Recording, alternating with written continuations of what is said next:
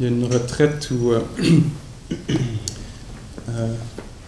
suis allé après quelques années de pratique, puis comme vous avez fait, là, il y a un formulaire qu'on doit remplir. Des fois, c'est sur place en arrivant, ou des fois, c'est au moment de l'inscription. Puis donc, je m'étais inscrit à cette retraite-là, puis c'était quelques mois avant la retraite. Puis une des premières questions qu'il y avait en dessous des coordonnées, c'était « Pourquoi désirez-vous faire cette retraite? » Puis j'avais répondu « Parce qu'il n'y a personne d'autre qui va le faire pour moi. » Puis c'était vraiment le feeling que j'avais quand je me posais la question. Je me disais, je suis pas sûr que ça me tente, mais je sais qu'il n'y a personne d'autre qui peut faire ce job-là. Pour moi, il faut que je fasse. Le nettoyage, c'est lui qui doit le faire, pour lui-même.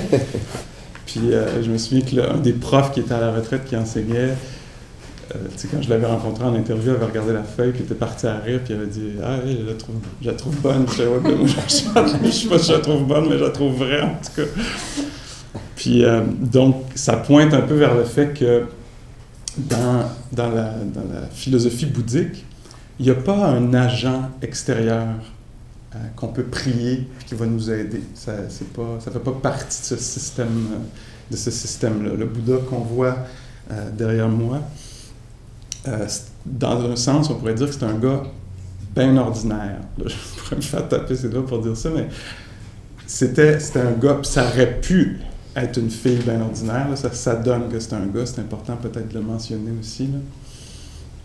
Alors, c'était un gars qui a fait sa job pour lui-même. Il a réglé ses problèmes à lui, dans sa tête, d'incompréhension, toutes les méprises qu'il y avait sur le monde, sur qu'est-ce qui mène au bien-être, puis qu'est-ce qui mène pas au bien-être, puis qu'est-ce qui est une perception réelle, qui décrit bien la réalité, puis qu'est-ce qui est une apparence, une perception un peu faussée. Ça a l'air de ça, mais c'est pas vraiment comme ça. T'sais. Alors, il a tout clarifié ça pour lui, en mettant le temps qu'il fallait, assis sur son coussin, comme nous on fait ce week-end.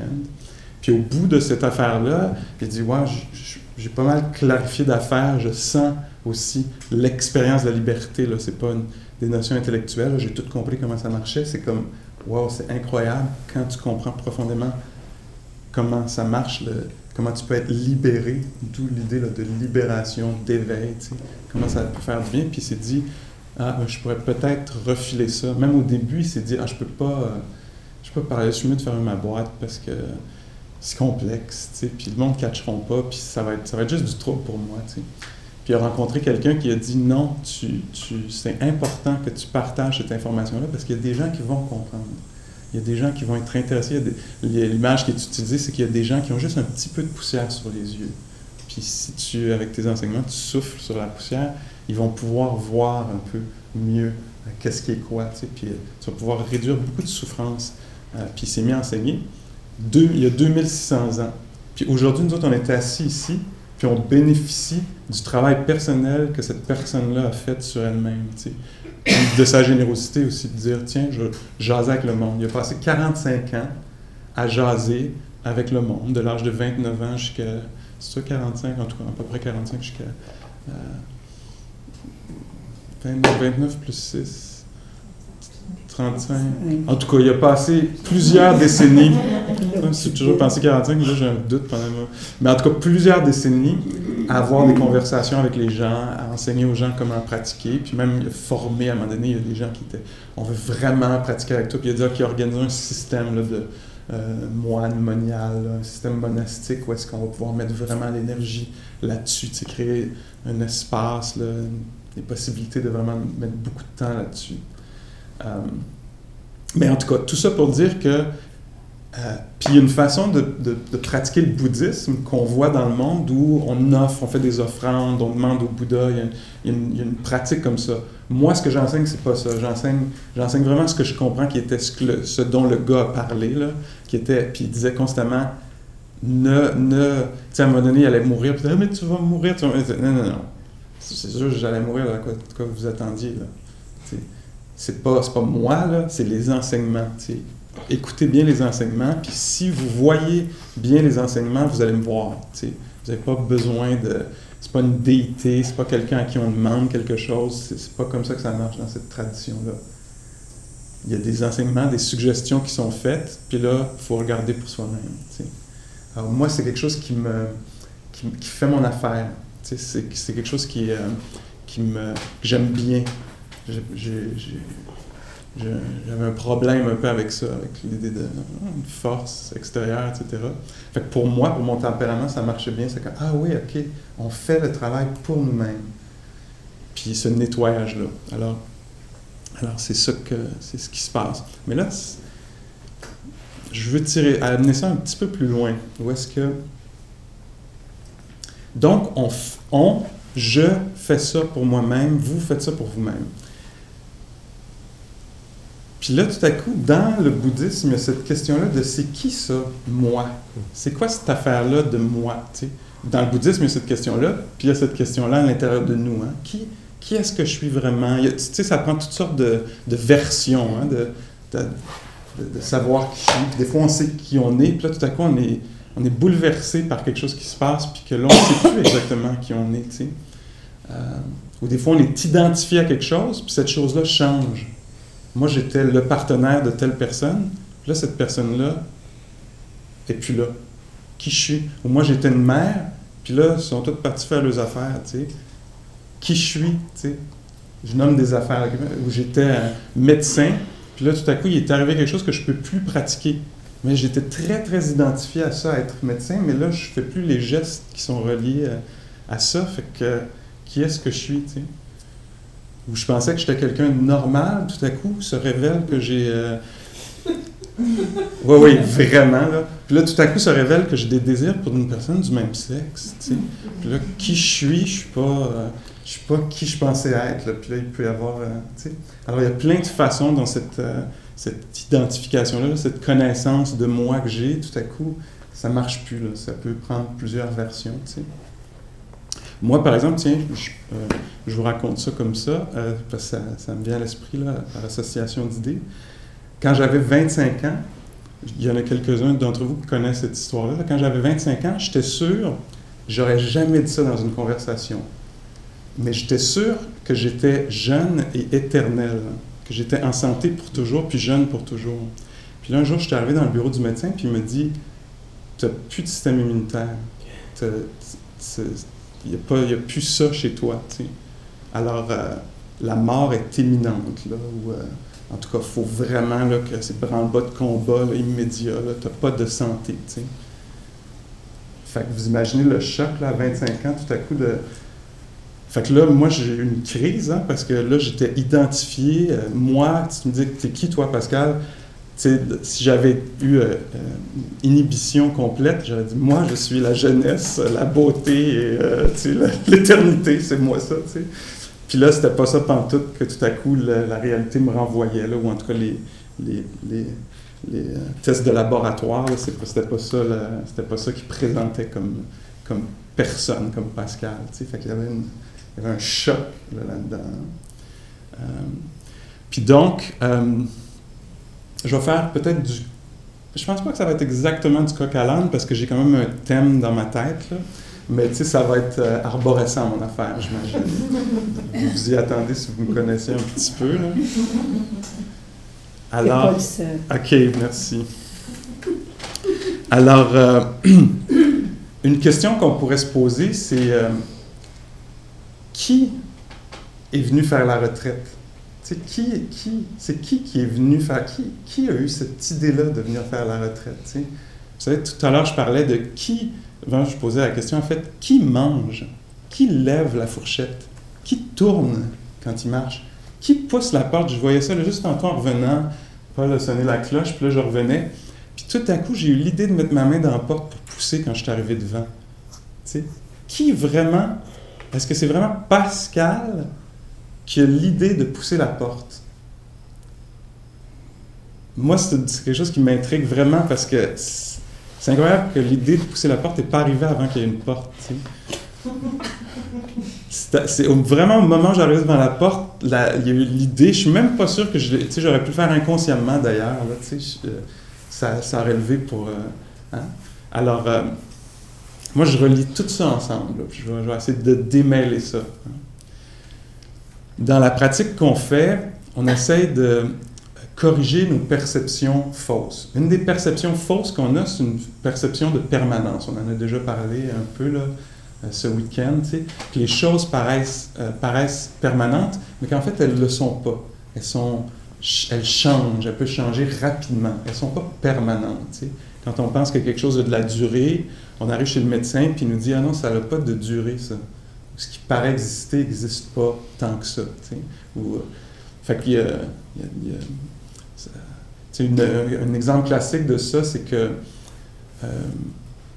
j'arrive dans la cabane, dans le bois, puis là, c'est le soir, puis j'ouvre la porte, mais il y a juste assez de lumière, un rayon de lune qui rentre, puis je vois dans le coin un serpent. Puis là, je fais « Oh! Un serpent! » tu sais.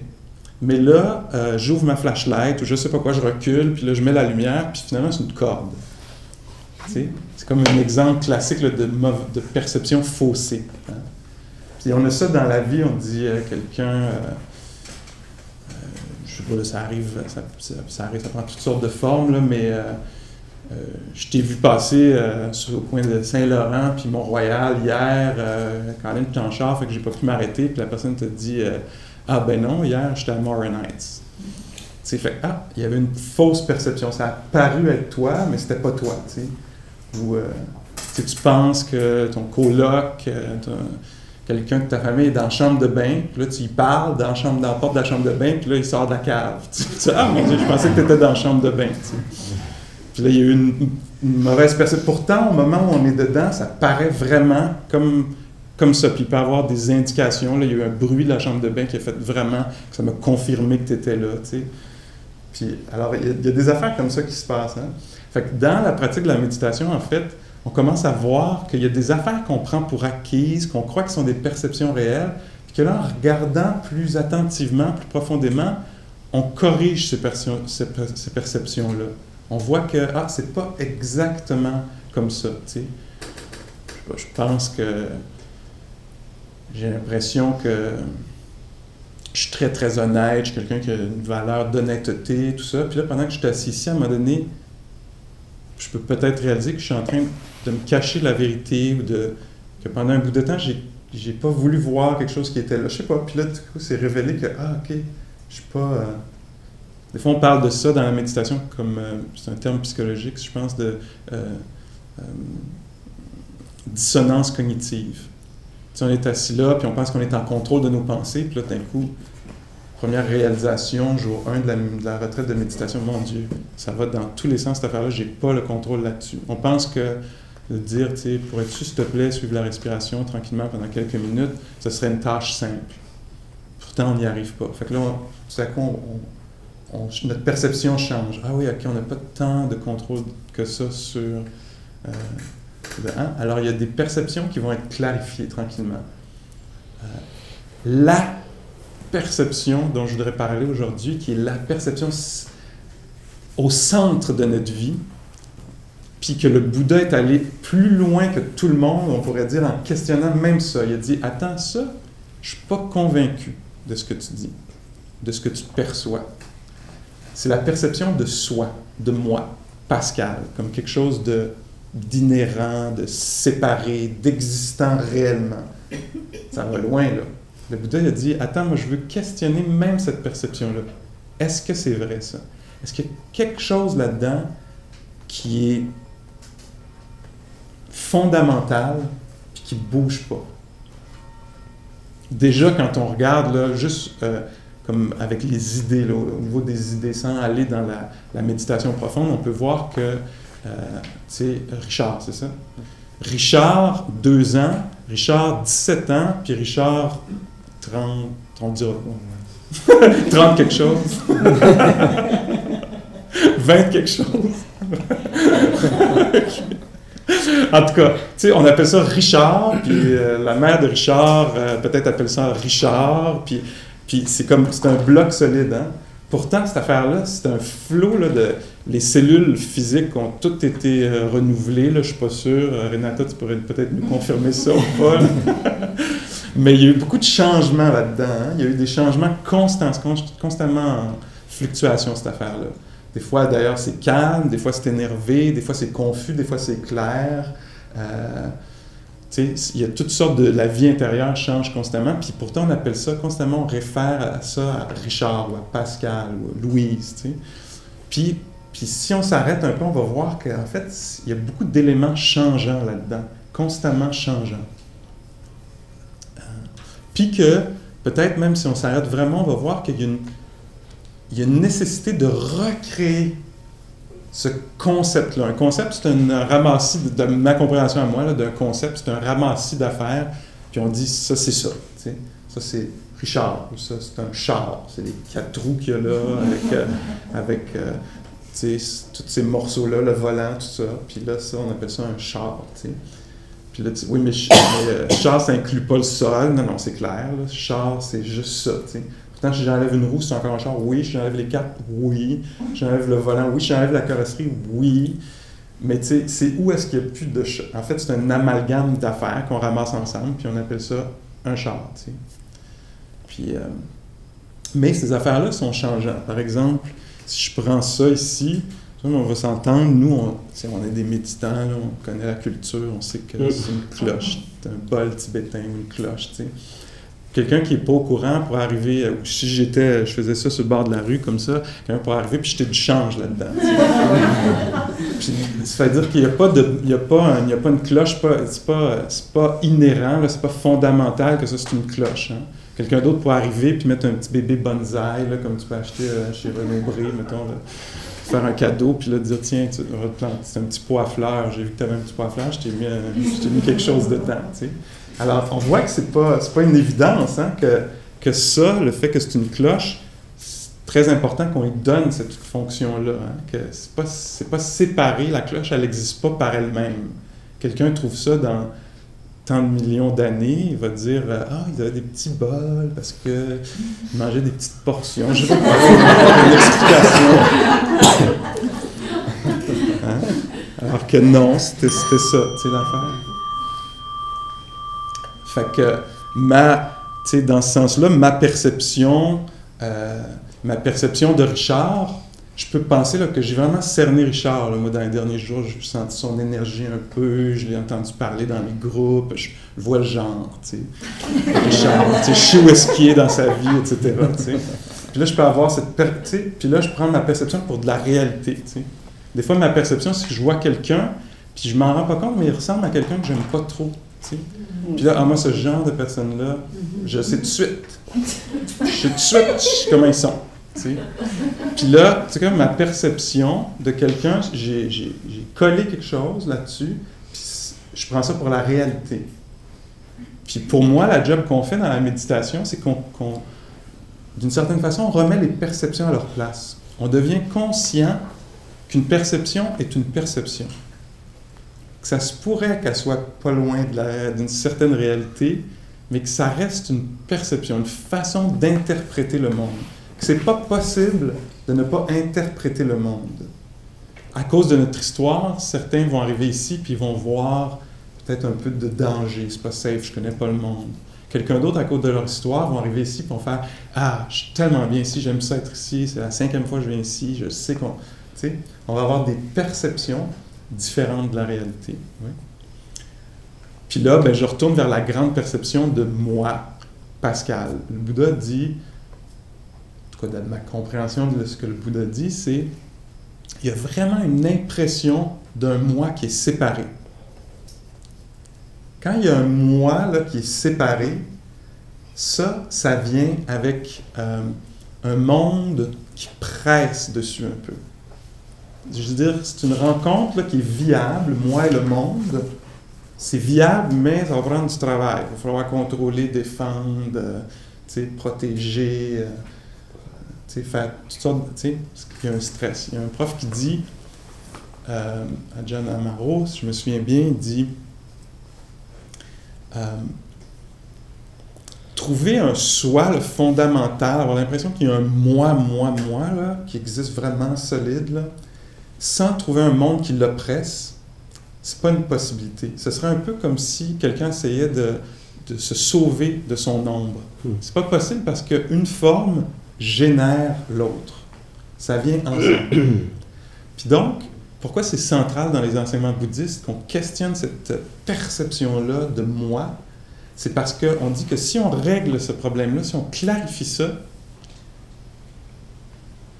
pas mal la fin de la souffrance, de la séparation, du stress. C'est pas mal ça qui est ça, si on clarifie ça. C'est incroyable, là.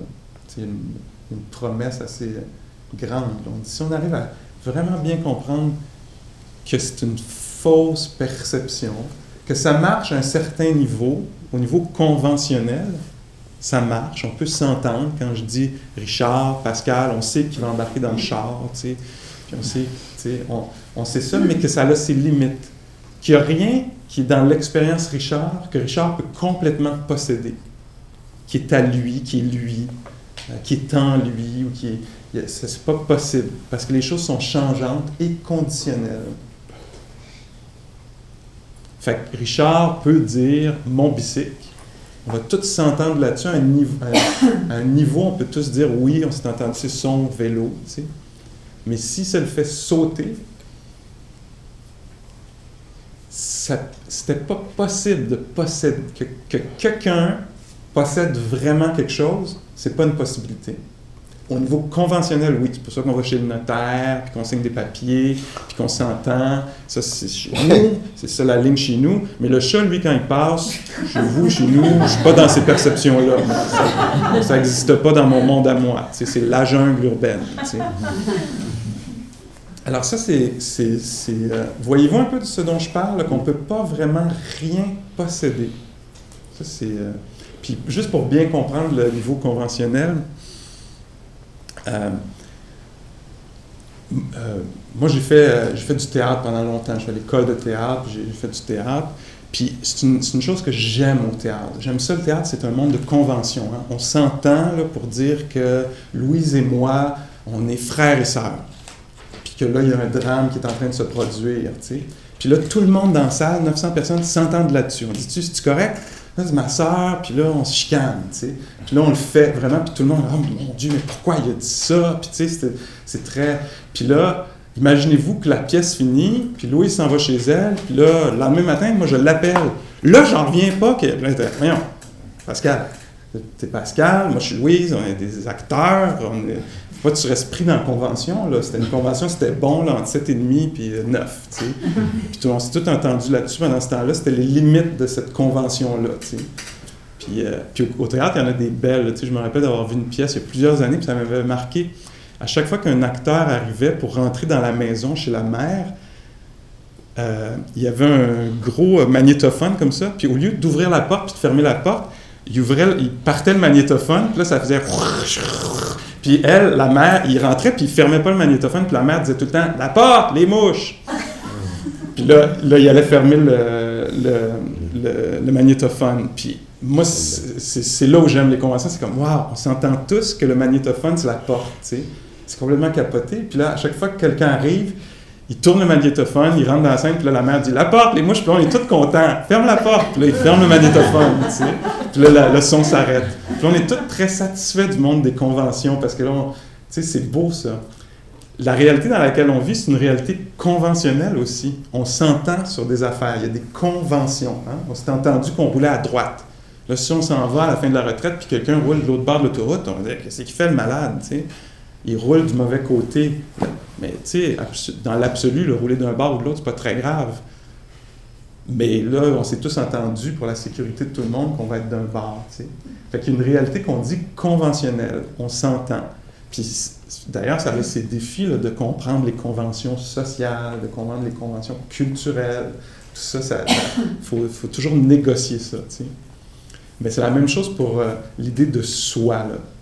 Qu'on peut dire que conventionnellement, oui, il y a un soi, mais ultimement, il n'y a rien qui peut vraiment être possédé.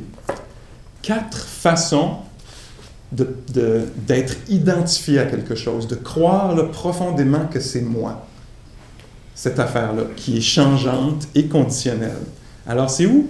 C'est moi, carrément moi.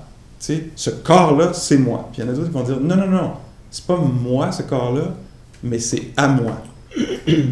C'est la deuxième version. Quelqu'un d'autre va dire, la troisième version va dire, non, c'est pas moi, ce corps-là, là, tu sais, jambes, bras, tout ça, c'est pas moi. Je vois pas ça comme vraiment à moi, je vois plus que je suis dedans. Ça, c'est la troisième version. La quatrième version, c'est le contraire de je suis dedans, c'est en moi. Fait que mes émotions, ben, c'est des émotions.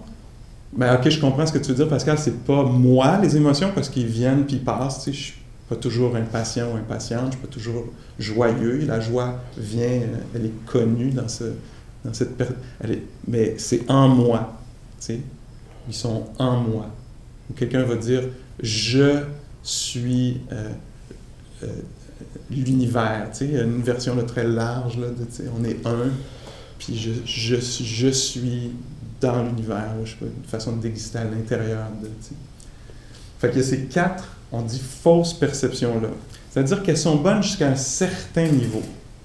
C'est pas, par exemple, tu sais, la santé. Si on est identifié, moi je suis une personne qui est en santé, je l'ai dit tantôt, ça peut switcher. La mémoire, on peut la perdre. Le bras, on peut le perdre. Le cœur, on peut le remplacer par un autre. Trouver un élément là-dedans qui ne change pas. Hein?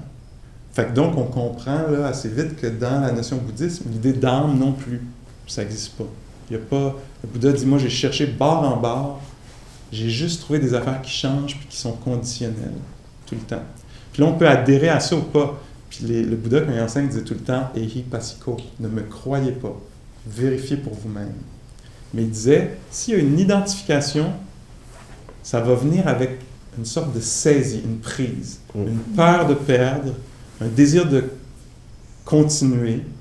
D'ailleurs, s'il y a vraiment un moi inhérent, fondamental, il y a le problème de la durée qui se pose. Hein? Qu'est-ce qui va arriver à ça? Là, je peux tomber dans une sorte d'éternalisme, qu'il va y avoir une autre vie, ou que je vais devenir je ne sais pas quoi. Tu sais. Il peut y avoir ça, ou il peut y avoir la peur du nihilisme. Ça veut dire que quand je vais mourir, qu'est-ce qui va arriver? Ça me fait capoter, c'est la fin. Tu sais.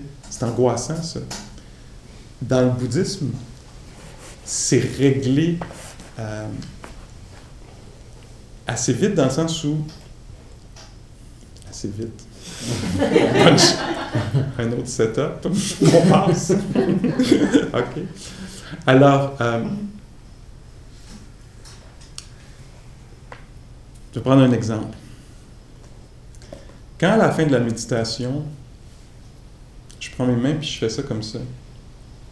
Pour le but, là, c'est de reconnaître qu'on a tous fait quelque chose de valable, là, qui est noble et qui n'est pas facile à faire. Puis merci de m'avoir aidé à faire ça, parce que tout seul, je ne ferais probablement pas autant d'heures que ça de méditation. Alors, merci d'avoir fait ça. Ceci dit, quand je fais ça, pour moi, c'est une pratique aussi. Puis, à d'autres moments, quand j'enlève mes souliers, quand je pousse la porte, c'est des moments pratiques. Pour moi, je vois, si je suis très attentif, que Pascal, l'expérience de Pascal, ça, rendu là, ça n'existe plus. Cette expérience-là, ce moment d'expérience-là, quand les mains étaient là, rendu là, c'est non existant. Puis quand je redescends les mains, je vois que l'expérience de Pascal qui était là, les mains là, cette expérience-là, ça disparaît constamment. D'un moment à l'autre. Même tantôt, j'ai enlevé mes souliers, puis je me suis penché, puis c'était que, c'est incroyable. Le Pascal qui était debout, cette expérience-là, momentanée, c'est une expérience complète, là, d'une psyché, d'une seule façon, là, de voir, de se sentir, ce corps-là, quand il est rendu là, c'est un autre corps, là, c'est une autre expérience, ça pousse à différents endroits, c'est un autre moment présent, c'est un autre moment de conscience. Alors, en raffinant l'attention, ce que je vois, tranquillement, c'est que l'expérience Pascal, ça meurt constamment. C'est constamment nouveau. Quand on touche à ça profondément, c'est vraiment intéressant comment, puis là on va voir là, quand le défi va arriver plus grand, là, mais ça réduit vraiment beaucoup la peur de la mort, parce que j'ai une expérience, je vois que le vous qui était à la maison il y a 3 jours, elle est où cette expérience-là? Elle n'existe plus, elle est morte. Cette expérience-là est morte. Puis quand vous allez arriver à la maison, le vous qui était ici, qui rushait sur pourquoi je suis venu ici, ou qui voulait rester ici à jamais, ou qui était perdu dans ses pensées, n'importe laquelle version va être complètement disparue, pas accessible. Pas du tout accessible. Pour moi, c'est intéressant de voir ça.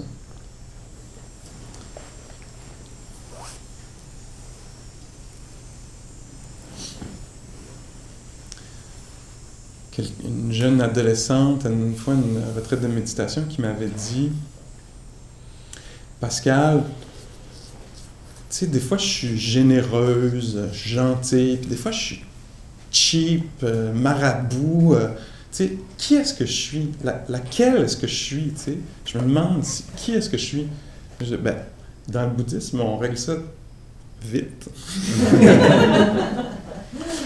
Parce que c'est pas comme ça qu'on considère les choses. C'est pas une bonne façon de considérer les choses. C'est pas tellement important. Ce qui est important, une des façons qu'on pourrait expliquer ça, c'est de dire il y a toujours une qualité mentale qui est là. Des fois, c'est la générosité, des fois, c'est l'avarice, des fois, c'est l'avidité, des fois, c'est c'est ça. Puis, c'est bon de savoir, tu sais, je reviens là à ce dont je parlais ce week-end, c'est bon de savoir quel est bénéfique pour moi puis pour les autres, pour mon bien-être, puis quel est nuisible pour moi puis pour les autres. Quelle énergie. Puis, il n'y a pas à savoir, il n'y a pas quelqu'un vraiment qui est là. Il y a juste une énergie qui mène le bal un peu, on pourrait dire. Tu sais. Puis on veut devenir conscient de c'est quoi. C'est quoi cette énergie-là, puis l'encourager ou pas l'encourager. C'est vraiment juste, c'est aussi simple que ça, d'une certaine façon. Puis là, vous allez me dire, oui, mais c'est qui est conscient? C'est quoi qui est conscient? Dans un sens, la conscience n'a pas besoin d'appartenir à quelqu'un. Elle est là. Hein. Vous voyez, vous êtes assis ici, puis il y a de la conscience. C'est une chose qu'on s'approprie.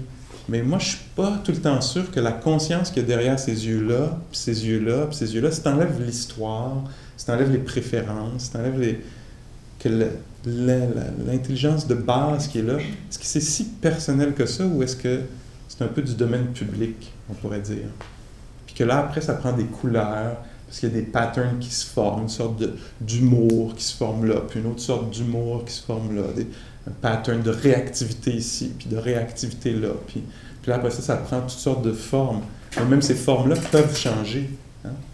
Je peux perdre mon humour. Quelqu'un qui a un certain pattern d'impatience peut le transformer. C'est ça que la neurologie, la neuroplasticité nous dit, là, que c'est possible de jouer avec d'atrophier l'insatisfaction, puis de développer beaucoup le côté du cerveau qui fait l'expérience de la satisfaction. Alors, les choses sont modifiables, tu sais. Fait que donc, c'est toute cette notion-là d'un soi inhérent qui est questionnée. C'est important d'y penser parce que quand il y a quelque chose auquel je suis identifié, ça peut ne pas faire mal d'une façon évidente maintenant, mais au moment de perdre cette affaire-là, tu sais, tu te regardes dans le miroir, puis ça a commencé à ratatiner un peu, cette affaire-là, puis à dessécher. Mais c'est pas moi, ça. Et où moi, tu sais? Mais non, il y avait de la peau qui était là, il y avait une jeunesse qui était là, puis qui s'atrophie, tu sais. C'est comme ça, tu sais. Puis tout est comme ça. Tu sais, tantôt je disais « mon enfant ». Mon enfant, tu sais, il faut vraiment... Et puis là, j'aurais, dans un sens, j'ai pas un mot à dire là-dessus parce que moi, tout ce que je connais de ça, c'est l'autre version, là, c'est d'avoir des parents. Mais je connais pas cette expérience-là. Je sais que c'est une expérience là, très différente de celle que j'aurais jamais, là, tu sais. Mais quand même, je peux m'imaginer que cette notion-là de mon enfant, il faut faire attention à ça. Parce qu'on peut se mélanger, là, hein.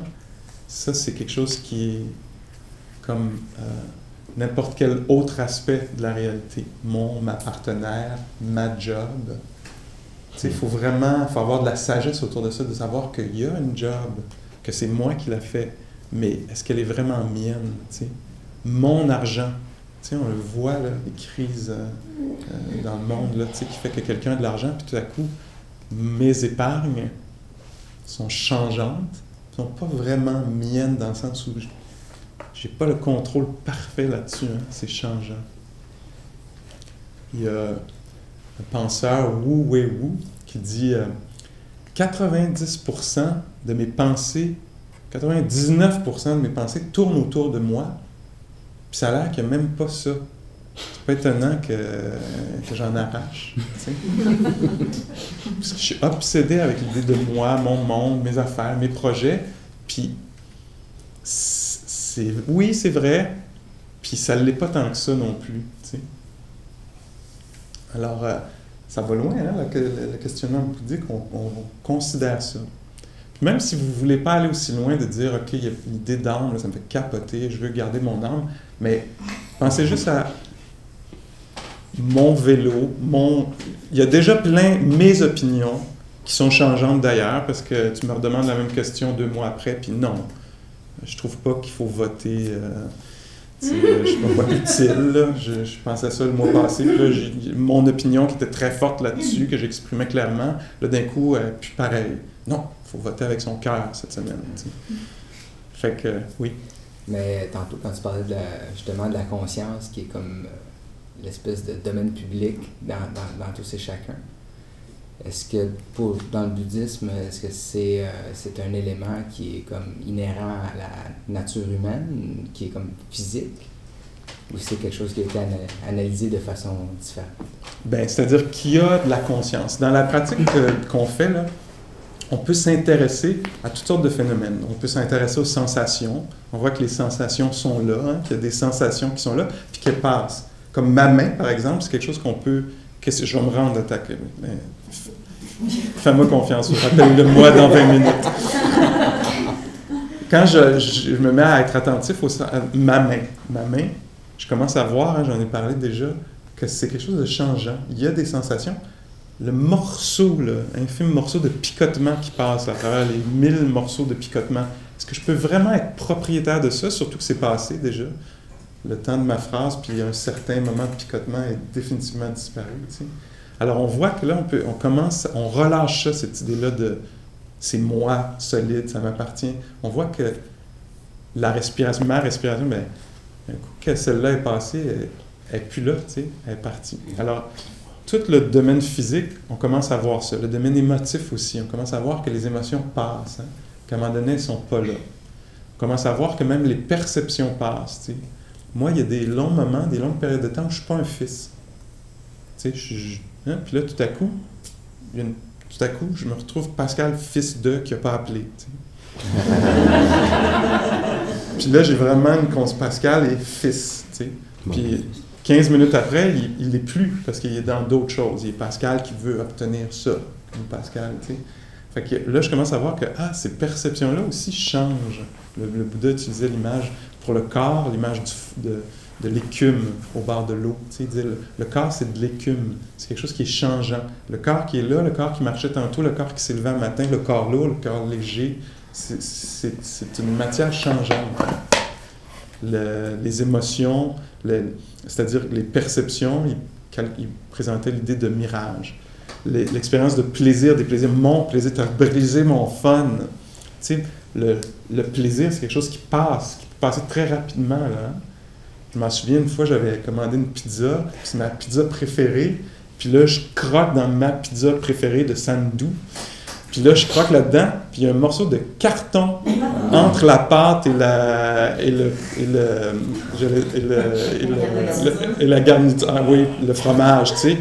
Puis là, tout à coup, mon plaisir, tu sais, comme quoi, c'est d'abord changeant, là, c'est cette caractéristique-là que tous les événements ont d'être changeants, puis aussi, si je ne peux pas m'approprier le plaisir, ça passe bien trop vite. Le Bouddha comparait ça à des bulles, tu sais, des bulles qui, tu sais, quand il mouille sur une flaque d'eau, il y a des petites bulles qui se forment, ça dure un moment, tu sais. Là, j'ai une belle soirée, là, quelqu'un dit quelque chose, la soirée vient de virer bout pour bout, tu sais. Là, tout à coup, je suis angoissé, conscient de moi-même, honteux, ou j'ai du ressentiment, ou je suis confus, ou là, j'ai le goût de partir, c'est assez, tu sais. Puis là, le plaisir est plus pareil, tu sais. Alors, tout ça, c'est des affaires qu'on voit qui ne sont pas vraiment miens. Je ne peux pas vraiment posséder. Je peux dire qu'il y a vraiment une expérience de plaisir, mais je n'ai pas le contrôle parfait dessus. C'est pas à moi, ça m'échappe constamment, tu sais. Je m'en viens. Une autre partie de notre expérience humaine dont on peut devenir conscient, c'est, j'en ai parlé tantôt juste avant le repas, les intentions. Et là, souvent, ça va être une place où on va s'identifier. On va dire, OK, pas mon corps. OK, pas mes émotions. OK, même pas mes pensées. Les pensées passent. Je vois bien, là, je suis assis ici, puis les pensées arrivent à gauche, droite, je les ai pas fabriquées, ils viennent, ils se présentent, tu sais, puis ils sont conditionnels. Je vois qu'il y en a qui sont des associations d'idées, tu sais, un gros coup de vent, j'ai-tu fermé la fenêtre s'il pleut, tu sais, c'est conditionnel. Fait que, mais les intentions, par exemple, ça c'est moi. Ça c'est vraiment moi, Pascal, c'est moi. Puis là, moi j'ai commencé à questionner ça tantôt. J'ai dit quand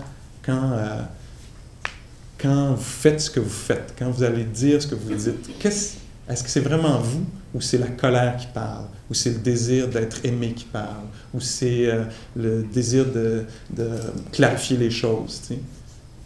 Qu'est-ce qui fait parler? Qu'est-ce qui qui nous fait nous mouvoir? Tu sais? C'est intéressant de voir ça. Puis là, le dernier endroit où est-ce qu'on peut avoir une identification, dans la pratique, on voit ça, les gens relâchent leur identification tranquillement. Puis on voit, là, quand je parle de ça, qu'on ne disparaît pas. Personne ne disparaît parce qu'il n'y a plus l'identification. Il ne devient même pas nécessairement weird. Là. Je suis un peu étrange, mais pas absolument weird. Tu sais, les affaires continuent. Ça continue à avoir des intentions, tout ça, mais il y a un relâchement qu'on dit qui est très bénéfique, très sain pour l'esprit. Mais là, la dernière affaire, le dernier endroit où est-ce qu'on va avoir une identification, on va dire, oui, mais le témoin, l'observateur, ça, c'est moi. Tu sais? Ça serait très naturel. Ce dont je parle, d'ailleurs, c'est contre-intuitif. Ça ne va pas dans le sens de... On a une intuition de moi, on a une intuition que je suis là. Tu sais? C'est un enseignement très profond, en fait. Puis là, le Bouddha dit, ben écoute, même la conscience, essaye de la fermer. Tu sais? C'est comme quand il y a de la vie, quand il y a de la biologie chez l'être humain, ça vient avec la conscience. Ça vient avec ça. C'est pas quelque chose que tu peux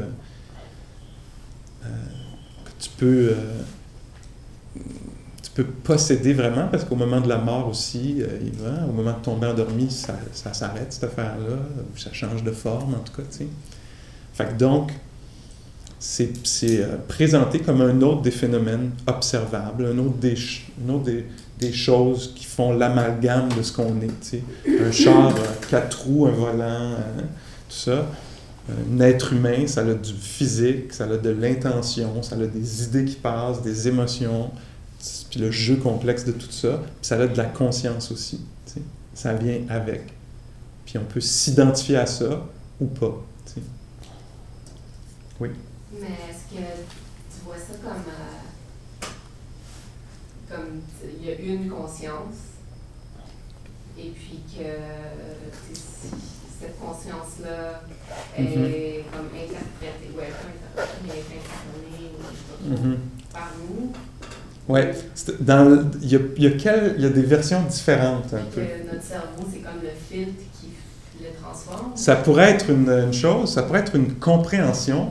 Moi, ce qui m'intéresse beaucoup, c'est de voir comme, OK, ça peut être une compréhension. Est-ce que c'est une compréhension? Ça peut être une croyance. Oui. Ça peut être une perception. Moi, je perçois ça comme ça. Pour moi, ça va rester une perception. Des fois, ça peut être perçu comme ça. Tu sais, on est un, puis il y a différentes versions là, de tout ce un-là. Puis des fois, c'est pas on est un, ça apparaît d'une autre façon. Moi, personnellement, ce qui m'intéresse, c'est de voir qu'il y a des perceptions qui sont changeantes. Puis il n'y en a pas une qui est la vraie version. Qu'une perception, c'est une perception. Qu'il va toujours y avoir interprétation du monde. Il n'y aura jamais pas interprétation. Puis on peut peut-être se rapprocher de quelque chose de plus vrai, peut-être même y toucher, mais il y a des perceptions qui sont en jeu tout le temps. Parce que sinon, je veux dire, si c'est pas ça, ça veut dire que j'ai ma propre conscience qui m'appartient à moi. Puis que... Fait que ça marche pas. Je sais pas ça. Est-ce que c'est la dualité dont tu parles? C'est ce concept-là? Duality? Je suis pas exactement dans... Ouais, non, je suis pas... c'est-à-dire qu'il y a déjà... Je suis pas en train de parler aujourd'hui de la dualité. C'est pas la même chose. Je parle de l'identification. C'est le sujet que je voulais aborder aujourd'hui. C'est l'appropriation, l'identification à outrance. Hein? C'est comme ça que c'est vu. Là. Notre malaise vient du fait qu'il y a une identification à outrance.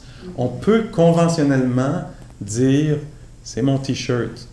Mais si on est vraiment attaché à ce point-là à mon T-shirt, puis vraiment croire profondément que c'est le mien, puis le jour où il part, C'est comme, mais mon T-shirt, tu sais. Alors, puis là, on veut relâcher ça. Je vais essayer de donner quelques exemples peut-être.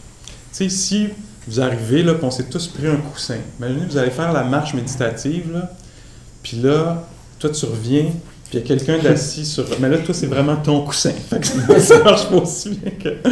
Mais Paul revient, puis là, il y a quelqu'un d'assis là. S'il y a identification, qu'est-ce qu'ils font sur mon coussin, tu sais? Vous voyez comment c'est naturel, c'est normal, hein? Dans le bouddhisme, on parle d'une liberté qui est inconditionnelle. La barre est haute. On parle vraiment d'une... Puis pour avoir une liberté qui est inconditionnelle, il faut avoir une compréhension profonde des choses. Fait que donc, quelqu'un qui aura une compréhension très profonde des choses pourrait arriver et dire « Ah, il y a un bris de la convention. » Tu sais, il y a une cause à effet quelconque là, qui fait qu'il y a quelqu'un qui n'a pas compris qu'est-ce qui était quoi, puis qu'on a chacun notre coussin dans cette salle-là, tu sais. Puis ça ne mènerait pas nécessairement un stress énorme, puis un sentiment d'avoir été... qu'on m'ait pris quelque chose, tu sais, qui est difficile à vivre. Là, je joue un peu avec l'idée du coussin, mais il faut voir dans notre vie où est-ce que ça se présente, ça, tu sais. Si je suis identifié d'une certaine façon, moi, je suis identifié à Pascal généreux. Pascal, ça, c'est généreux, là, ça n'a pas de bon sens. Puis quelqu'un dit, t'es tellement cheap hier soir quand... Si je suis identifié à la générosité, ça va faire mal, tu sais.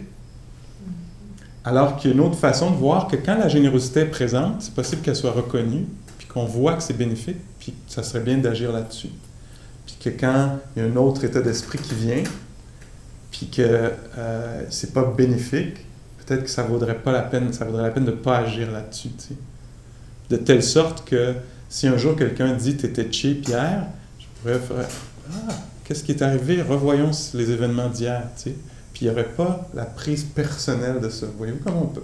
Là, c'est une promesse là, de se dégager là, d'un paquet de difficultés, tu sais.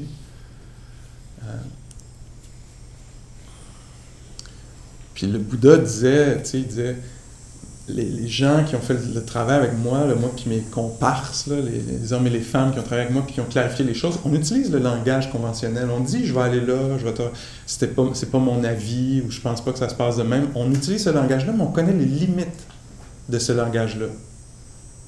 On sait que c'est pas parfaitement vrai, cette affaire-là. Que c'est ma hutte. T'sais. Donc, ce qui a décidé à chacun de nous de venir ici, c'est la perception, par exemple, de...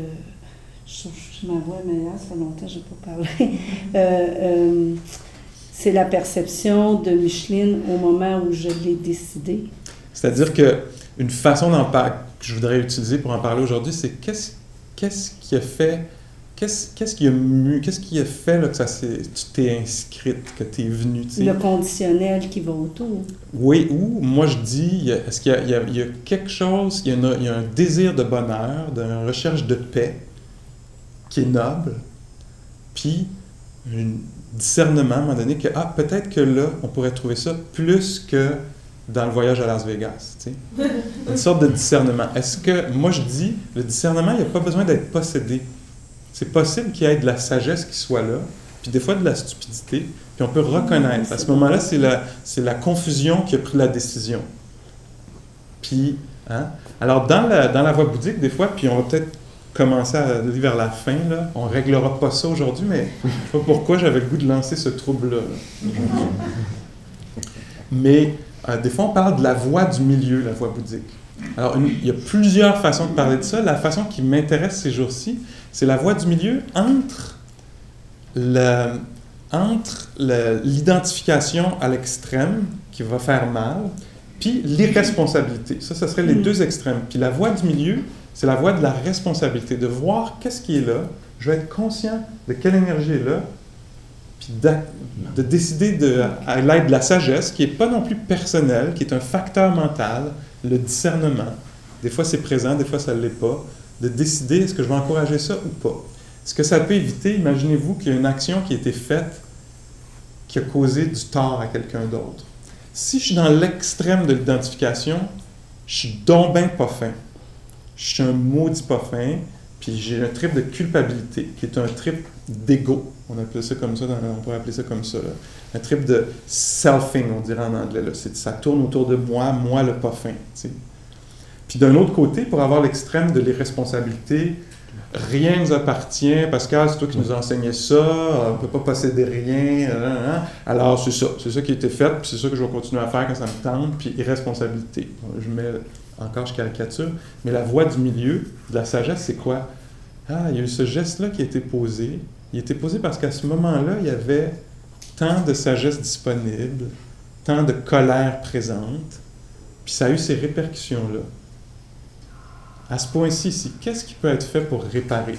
Sans qu'il y ait un triple de « je suis pas fin » puis culpabilité, une dépense d'énergie inutile et vraiment déplaisante, qui peut même aller loin là, dans des autodestructrices. Puis comment est-ce qu'il peut y avoir une sagesse de « ah, il y a ce geste-là, une responsabilité, pas une responsabilité, mais juste, il y a eu ce geste-là qui a été posé. » Dans des conditions similaires, il y a un engagement, c'est important de prendre l'engagement de ne jamais agir de cette façon-là, tu sais, des décisions à prendre. Puis là, on est dans la voie du milieu là-dedans. Puis il n'y a pas de c'est moi, il n'y a pas cette question-là de c'est moi, mais il y a vraiment assez de jugeote ou de jugement pour que ça a été fait, ce geste-là. De la même façon, si c'est quelqu'un d'autre qui a fait un geste, puis que j'identifie un geste à une personne, c'est un pas fin, ça complique beaucoup les affaires. De voir que ce geste-là était dangereux, que ce geste-là était blessant, que l'intention qui l'accompagnait était peut-être pas très bonne non plus. Puis là, de voir, tu sais, est-ce que ces patterns-là sont encore très présents chez cette personne-là? Tu sais?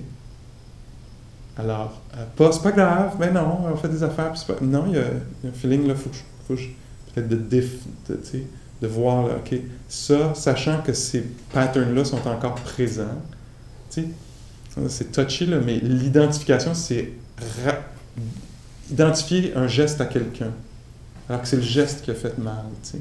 Puis la personne, elle peut changer. C'est possible qu'elle ait tout à coup un éclair de sagesse, là, puis que tout à coup, elle voit que son acte a été ou que c'est pas une bonne façon d'agir ou de parler, ou que ça aide pas. Tu sais.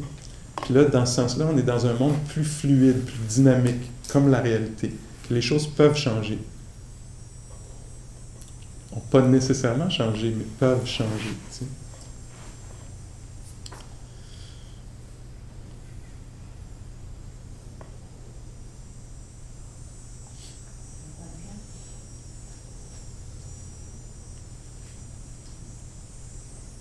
La façon que je le comprends, autrement dit, c'est un peu une notion de pardon.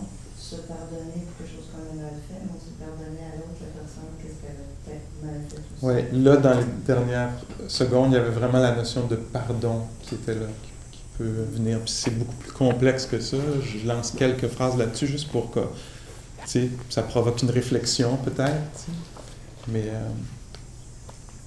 Mais ceci.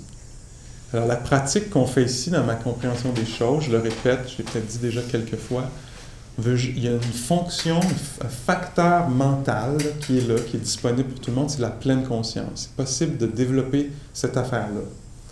Cette affaire-là permet de voir qu'est-ce qui est présent dans l'esprit, puis de prendre la décision de ce qu'on fait avec. Tu sais. Alors, dans le langage conventionnel, on va dire je veux être pleinement conscient, je suis pleinement conscient de ça, donc je décide de ne pas agir sur cette énergie-là qui m'habite, puis je décide d'attendre un peu, puis de voir comment ça va changer, puis si je peux avoir une meilleure compréhension tantôt de ce qui est en train de se passer dans le conflit présent, mettons. T'sais. Mais à un niveau plus, avec un langage un peu plus ultime, qu'on n'est pas du tout obligé d'utiliser, mais c'est bien de comprendre ça, comme on veut favoriser. Il y a quelque chose qui peut reconnaître, là, il y a une sagesse qui peut reconnaître que la pleine conscience, c'est bon, c'est un bon outil, t'sais, puis qui peut favoriser le développement de ça. T'sais. C'est le mieux que je vais faire là-dessus aujourd'hui. Vas-y. Je sais pas si je suis dans le même créneau, mais la pleine conscience, la présence. La présence, c'est ce qu'on est. Ben là, c'est ça, toute cette affaire-là de qu'est-ce qu'on est. Pour moi, par exemple, je vais dire c'est là ou c'est pas là. C'est là ou c'est pas là.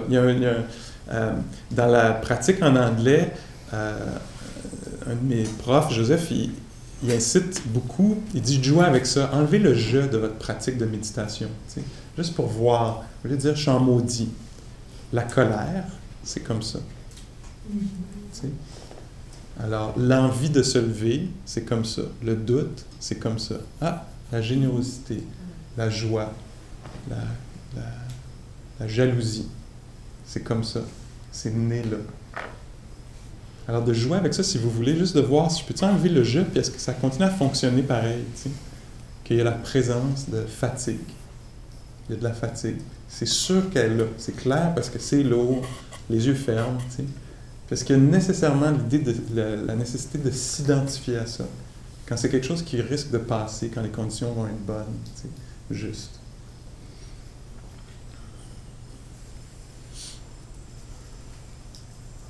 Puis on dit que dans un esprit qui est dégagé, qui a clarifié beaucoup de la méprise sur les choses, il va naturellement, je vais peut-être vraiment finir avec ça, il y a naturellement de la bienveillance. C'est le résultat de ce travail-là de désidentification. Puis la désidentification, il ne faut pas voir ça comme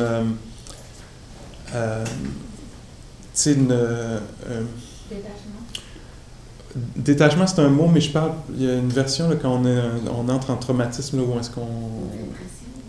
Non. Tu veux dire une dissociation. Dissociation, merci. C'est un jeu, hein, c'est le quiz de ce week-end.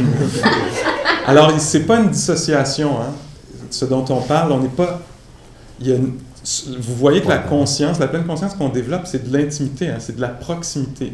Alors, la conscience peut être vraiment très, très près des choses, sentir la douleur, sentir le bien-être, sentir le calme, sentir la tristesse, pas dissocié, pas dégagé, pas distancié, au milieu de, mais pas identifié, par exemple.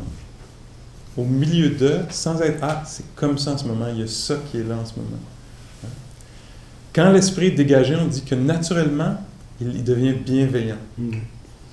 Il n'est pas, quand il n'y a pas la complexité, là, toutes les perturbations qu'on a, la confusion qu'on a, il est naturellement aimant. Quand cette bienveillance-là rencontre quelque chose d'heureux, de plaisant, ça se réjouit naturellement. Quand cette bienveillance-là rencontre quelque chose de difficile, naturellement, ça ressent la compassion. C'est touché.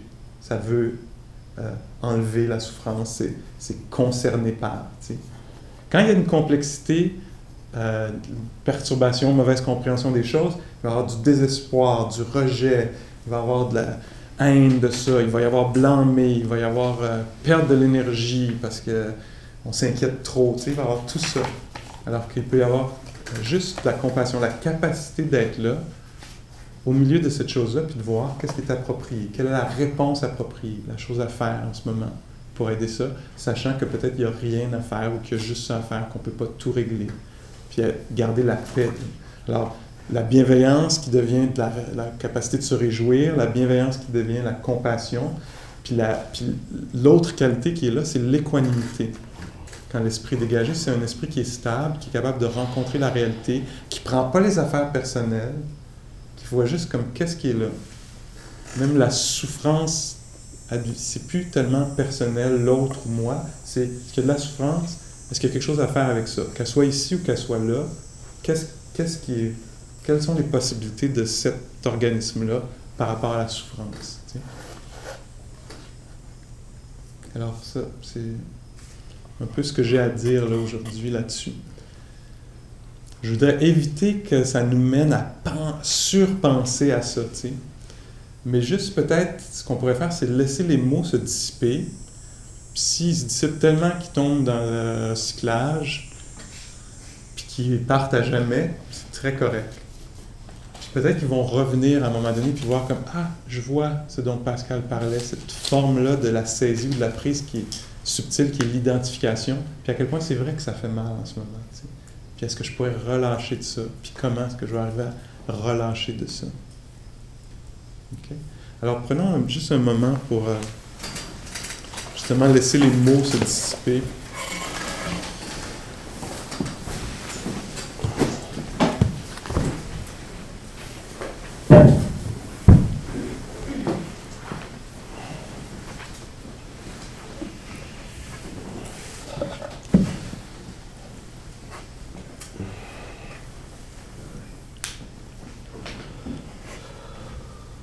Laissez l'attention descendre dans le corps.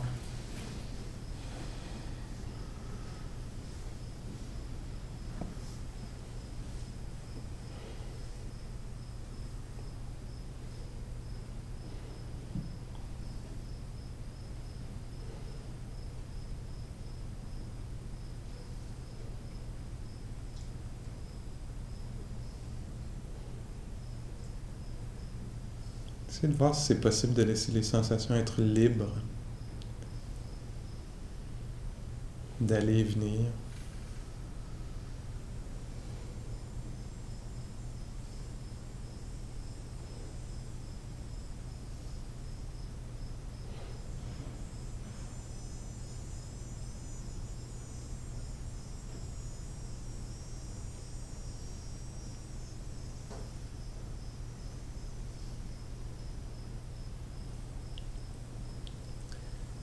On est conscient de l'état de l'esprit en ce moment, du cœur.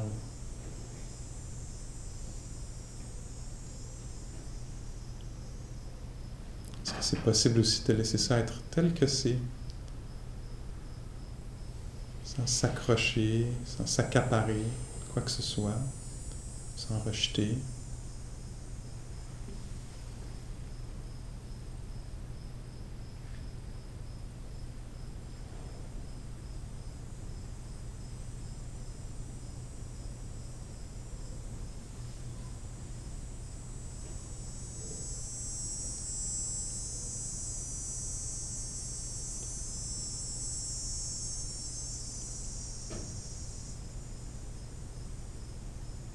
Même la conscience qui est là, ce qui connaît la réalité, ce qui reçoit la réalité.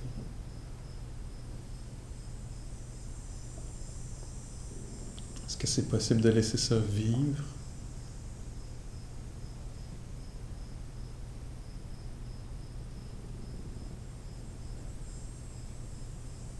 De se rendre compte de la présence de ce facteur mental-là, de la conscience.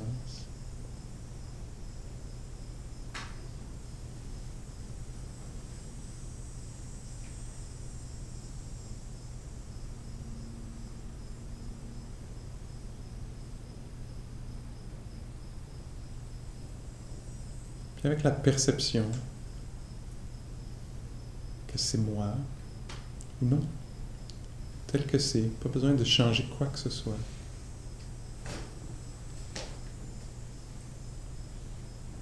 Juste devenir conscient de ça.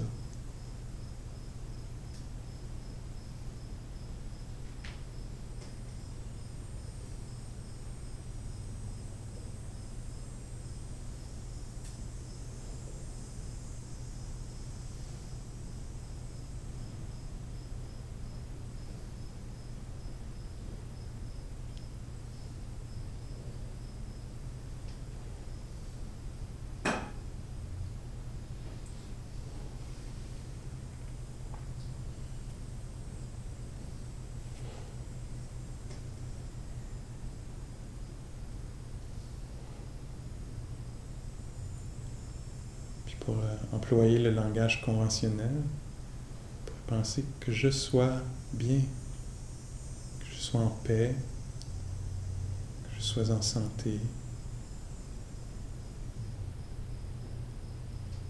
que je trouve de la liberté, du bien-être,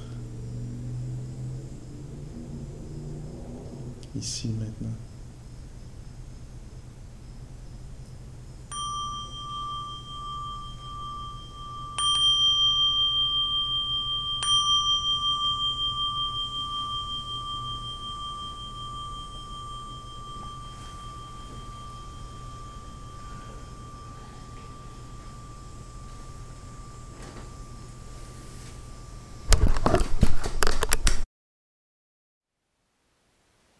Thank you for listening.